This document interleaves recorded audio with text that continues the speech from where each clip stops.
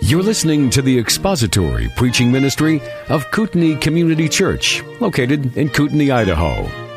We pray that Christ is exalted and your spirit is blessed by the teaching of God's Word. For more information about Kootenai Church, please visit us online at kootenaichurch.org.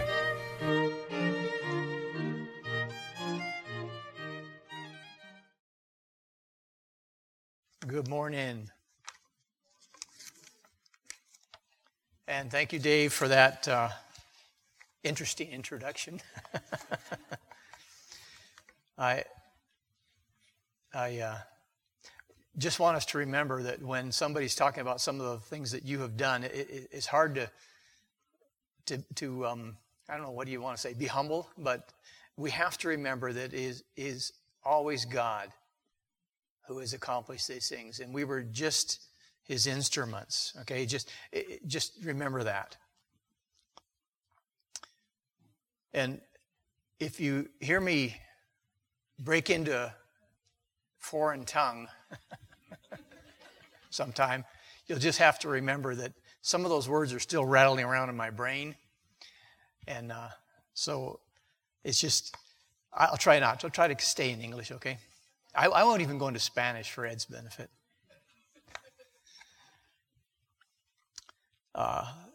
It's a real privilege to be back here again. I was looking at the calendar to see when it was I spoke last, and it was in the week before Christmas, so it's been a while.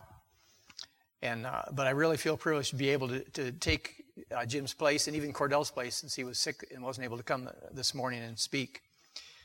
Maybe you wanted to hear Cordell. I'm sorry. You got me instead. I do trust that he's feeling better soon. Last time I spoke, we were looking at the book of Galatians, and we're going to look there again as well. We're going to continue on where I left off. So it's the passage that Dave read this morning, Galatians, and it's only the next 5 verses. He read verses 1 through 10. We're just going to actually be covering 5 through 10 this morning. The first ones, as just a real short review, was what we focused on last time were two words. I covered how I translated them from English, or actually from the Greek and English, into the Manhui language, and these words were grace and peace, which were extremely difficult words for the Manhui people to understand. And so that was what I'm not going to touch on them again. I think that's enough to say that we all understand what grace and peace are, right? So I don't need to probably go into that, but I'll touch just a little bit later on. The title for my message this morning is going to be a question, actually. Are we following another gospel? And for the benefit of the young people that might be taking the word count this morning, Dave forgot to mention it, so I'll just mention it this morning. The word is inamtes in kahai. What's wrong? Oh, I must have gone into the wrong language here. No, it's the word gospel. That's what the inamtes in kahai are, the gospel. So the word gospel is what you're looking for if you want to try to find them.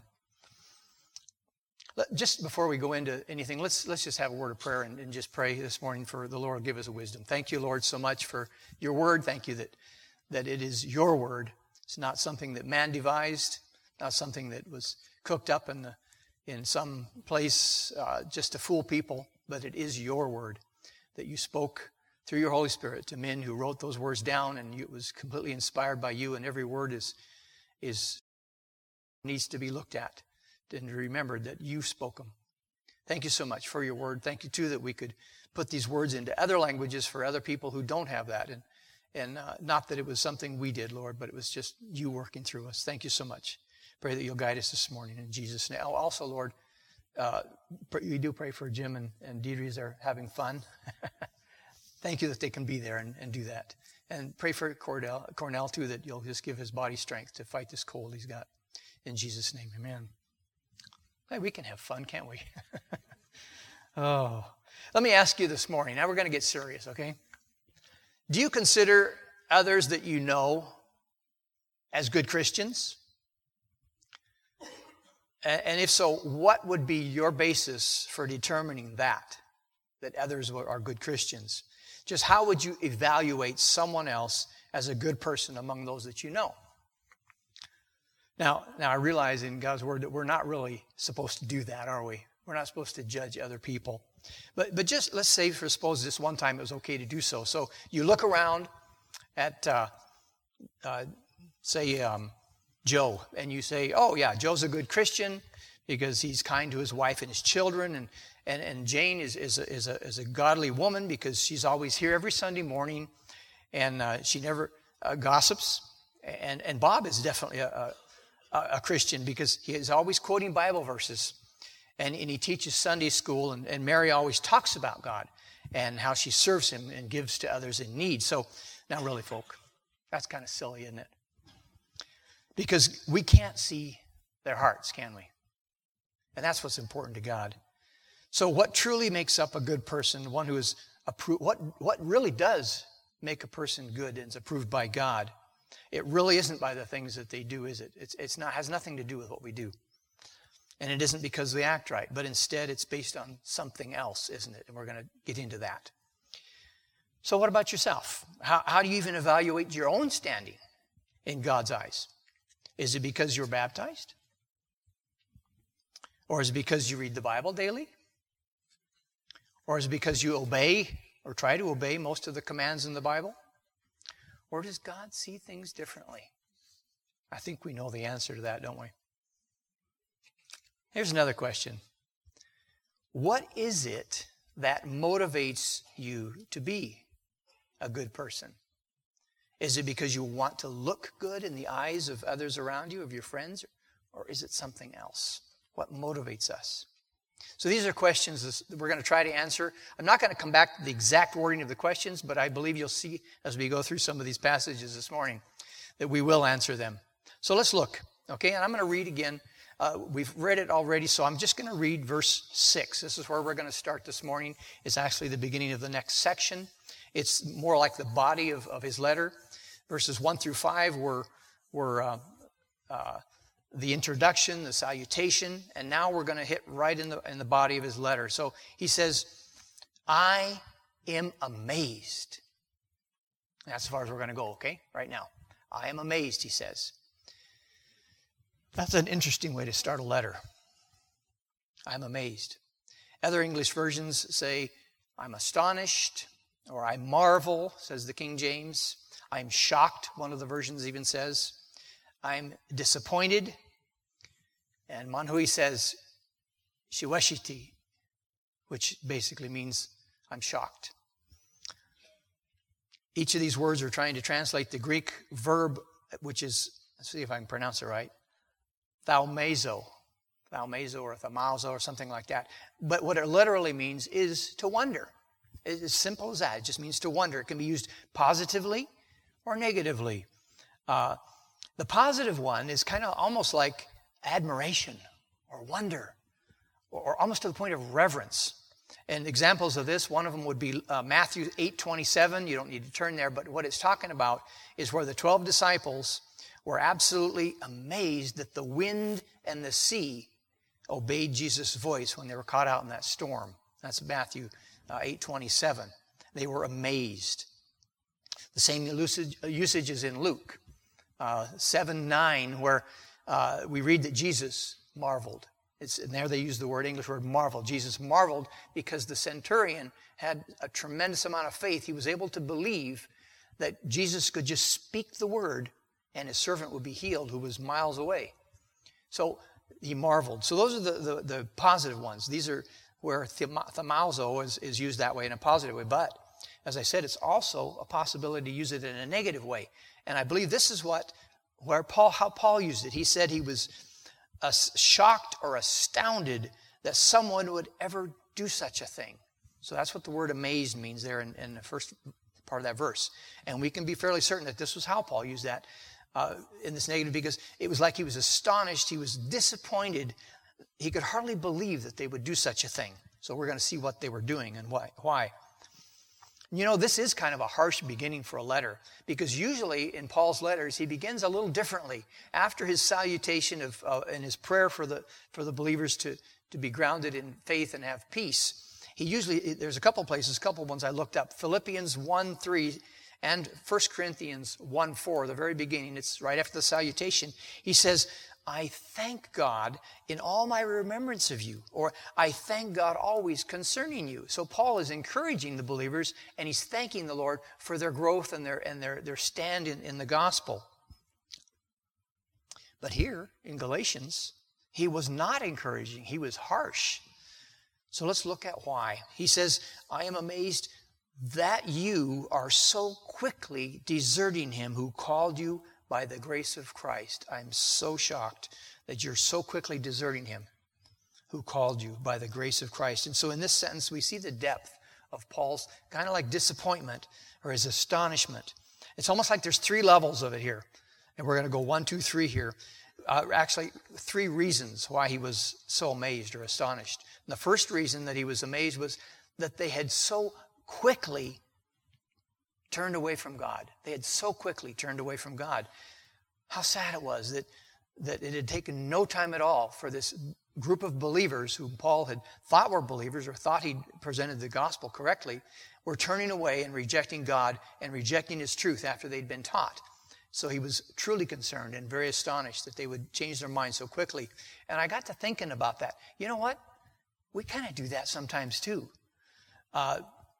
We go about we might read something in the Word of God in the morning if we take that time, and then we get about halfway through the day and we've completely forgotten what was ever said, or we didn't understand it at all, or we just didn't apply it to our hearts. And James reminds us of that in James 1:22 and 23. He says this. He says, and I'm going to read this from the New Living Translation instead of the NASB this morning because it's a little bit more like we would talk today. He says, but don't just listen to God's word. You must do what it says. Otherwise, you're only fooling yourselves. For if you listen to the word and don't obey, it's like glancing at your face in a mirror.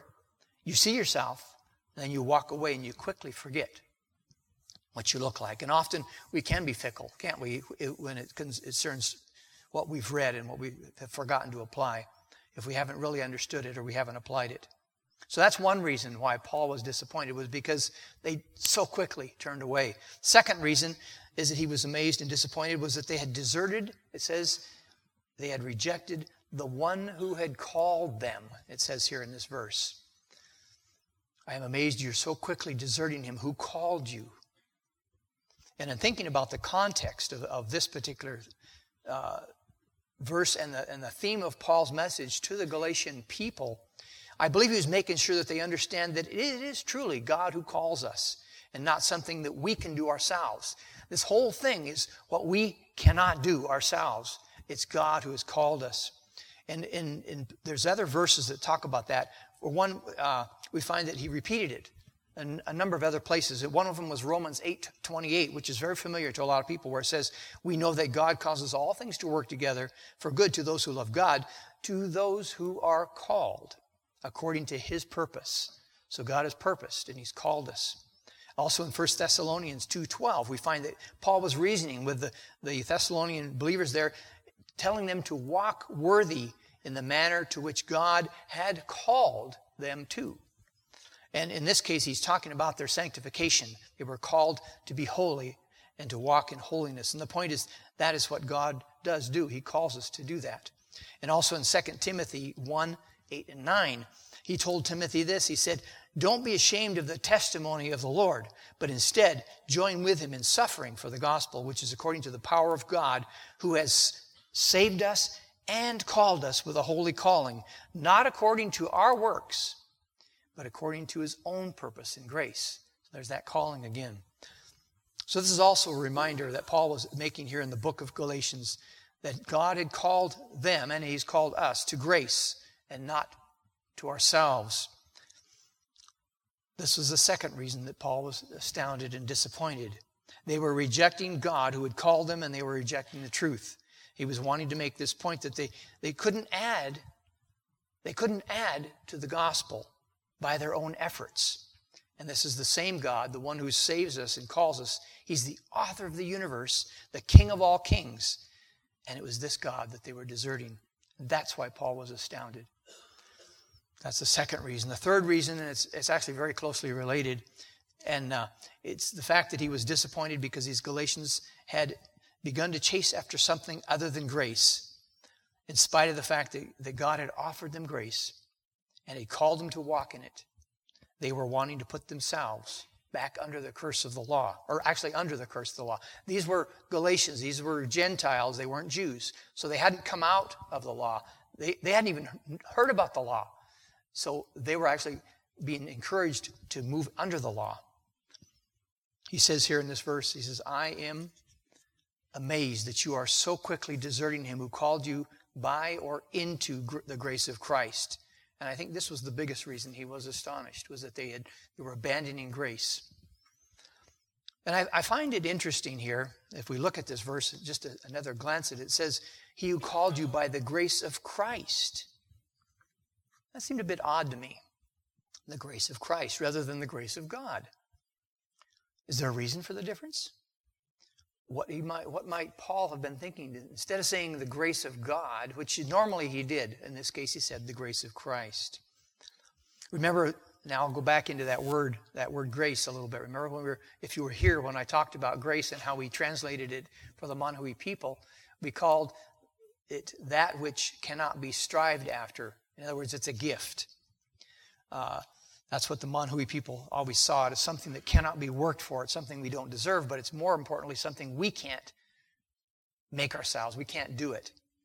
And we noted that it's a gift or it's favor without striving on our part. So let me ask you this. Who's ever heard of working for a gift?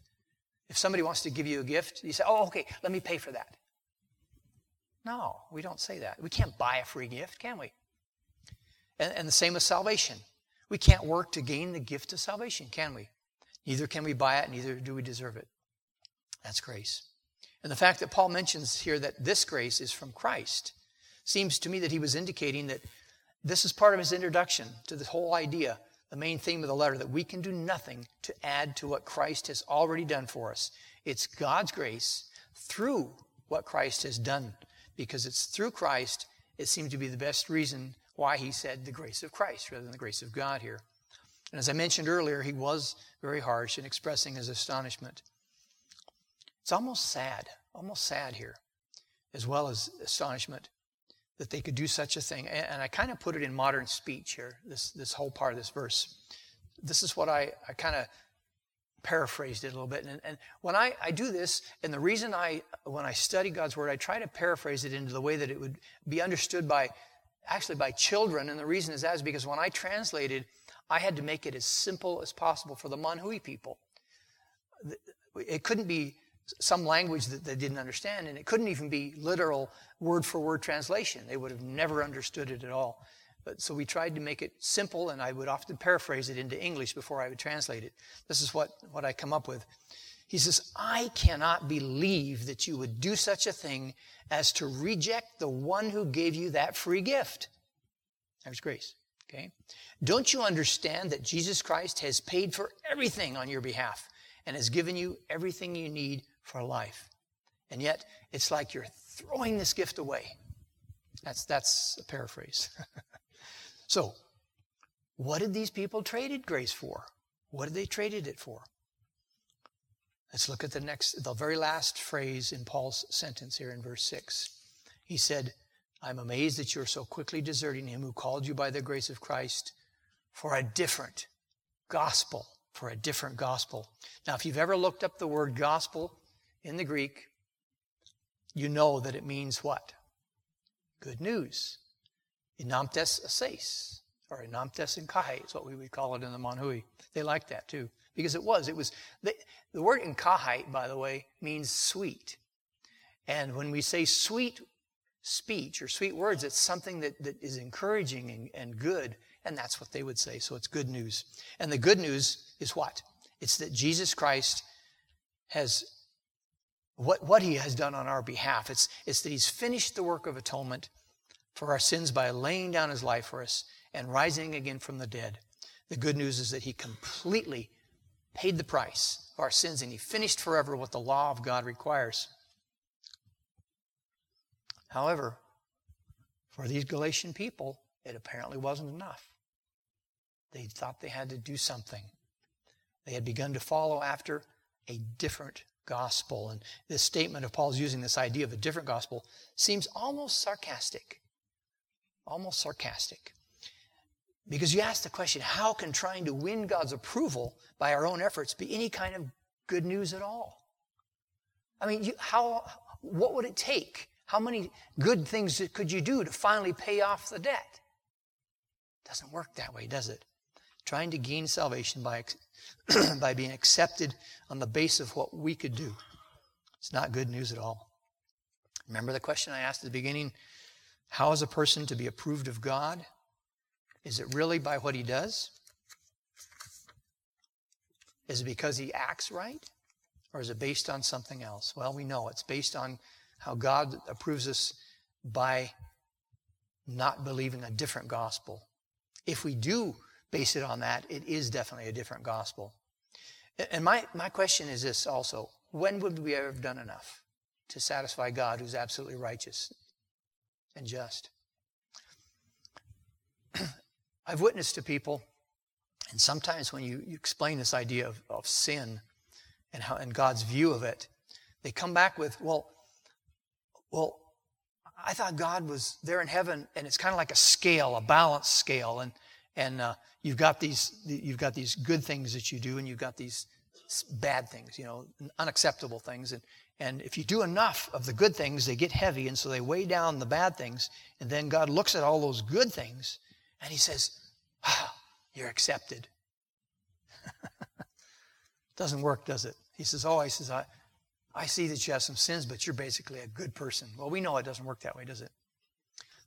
Could you imagine sitting in a court of law as maybe a juror on a trial, and the person being tried has been caught in a robbery using a weapon, probably a gun, let's say. And during the course of the court procedure, the judge gives this perpetrator, the guy who did the crime, a chance to speak for himself. And so the man begins telling the judge all the good things he's done. He's been faithful to his wife. He's a good father to his kids. He's given money to charity. He's driven carefully on the highways. And he isn't a drunk, and he doesn't swear, and on this guy goes.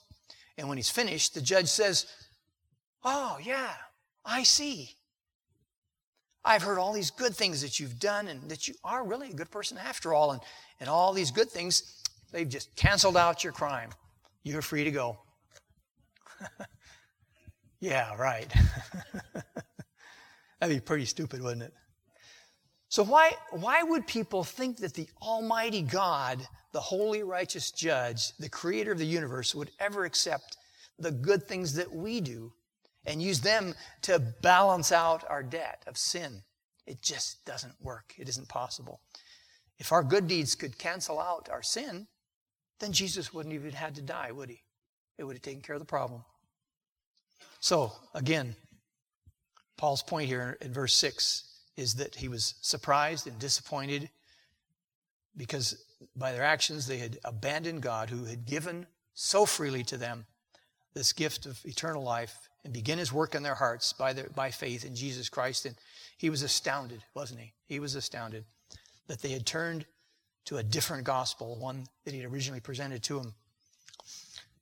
I am reminded of when we were with the Manhui in the initial days. We had learned the language pretty good, and we had begun to present the gospel, actually we went from Genesis all the way up through the life of Christ.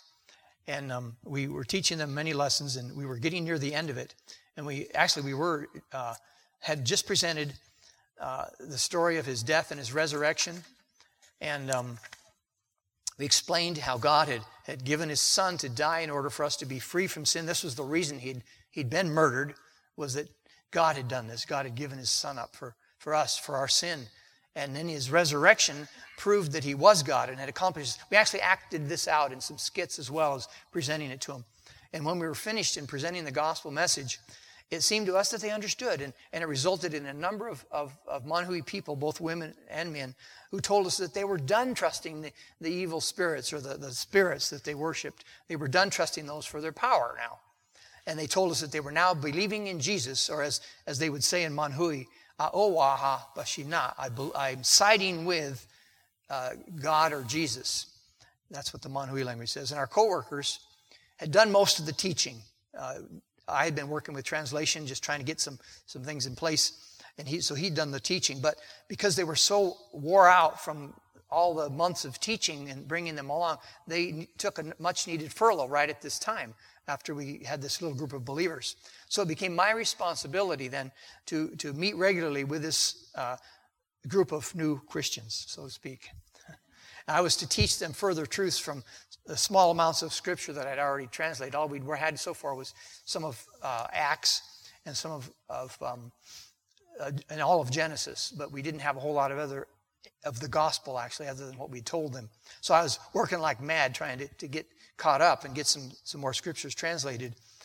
And this was my job then, to take this small group of believers and teach them.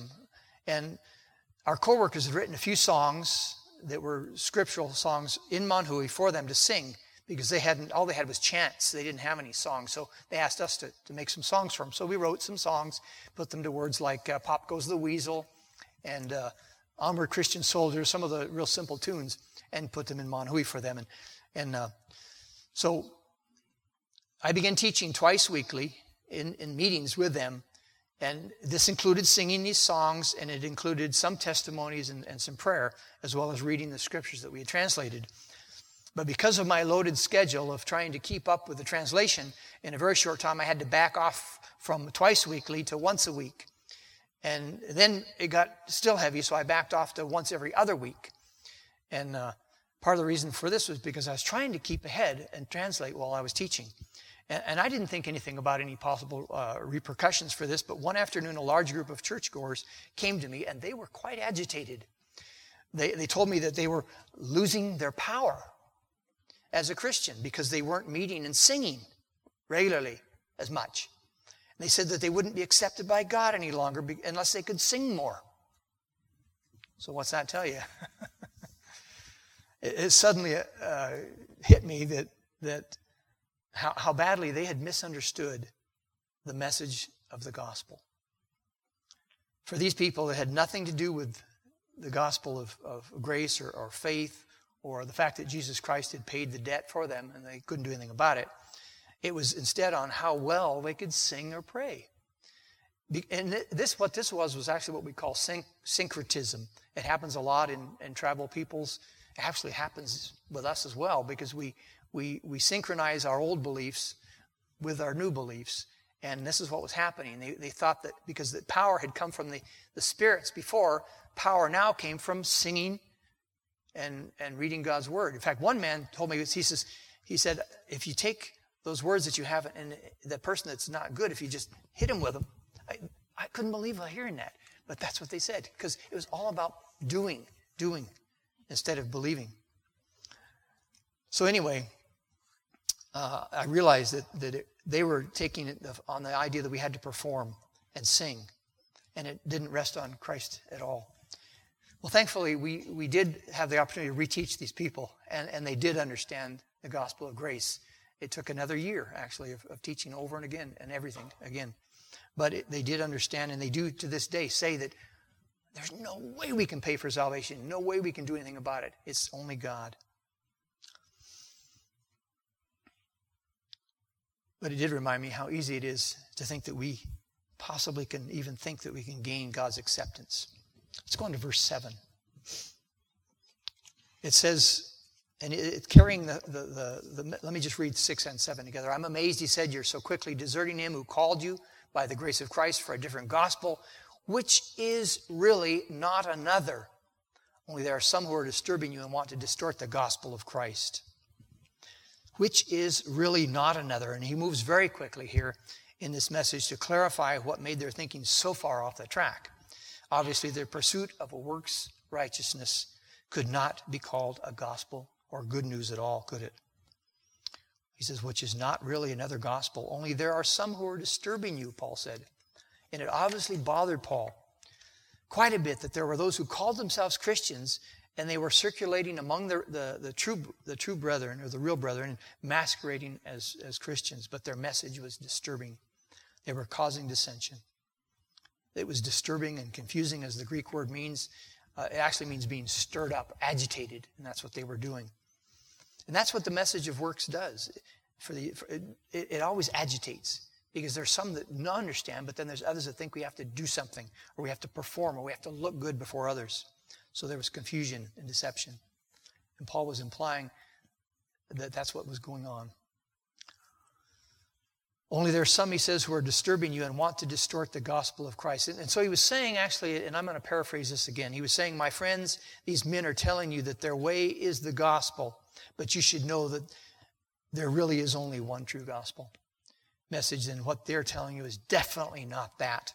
And I want you to be aware that these men are perverting the truth and telling you and turning you away from the message of hope in Christ alone. And this is why it's not a gospel at all, but a perversion.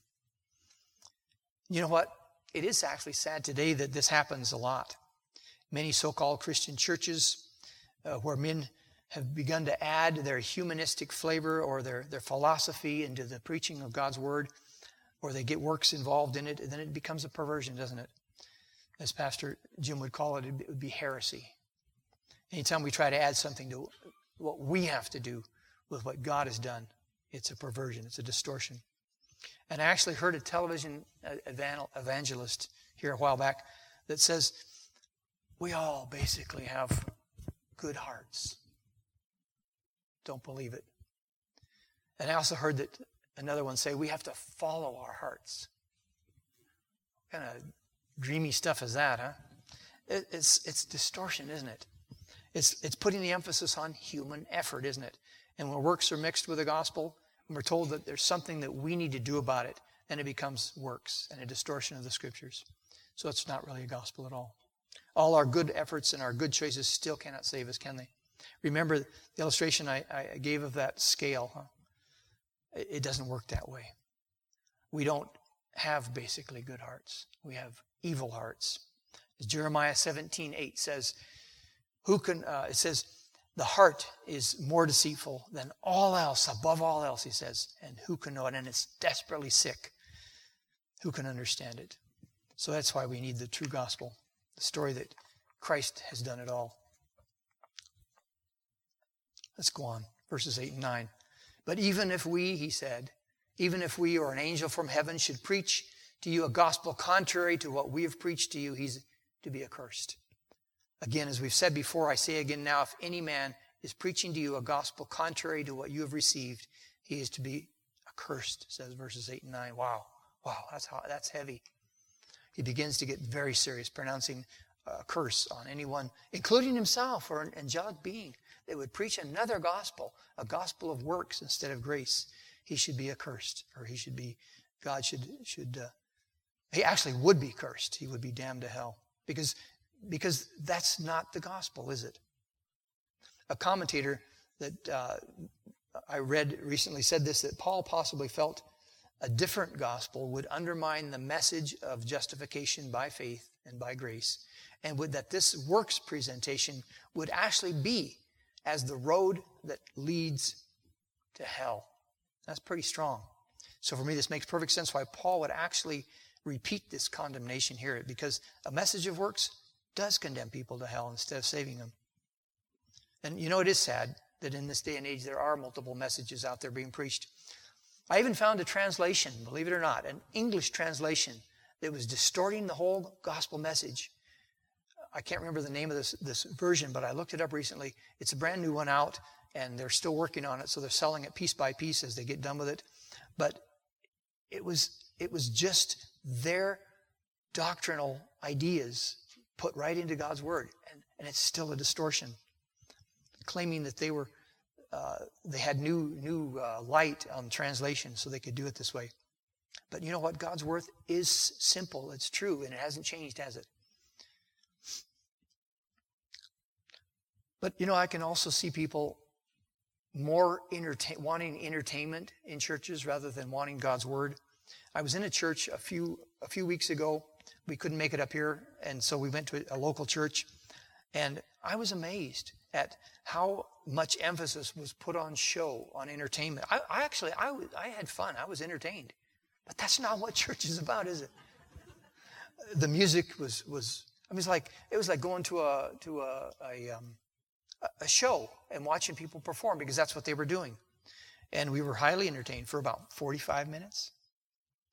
And then there was very little time left to preach. So the man just took a couple verses and read them and kind of tickled people's ears with them a little bit. I came away from that, I was hungry. It just wasn't God's word being preached. That's why I enjoy hearing the gospel and hearing messages where we take and we look at the word of God.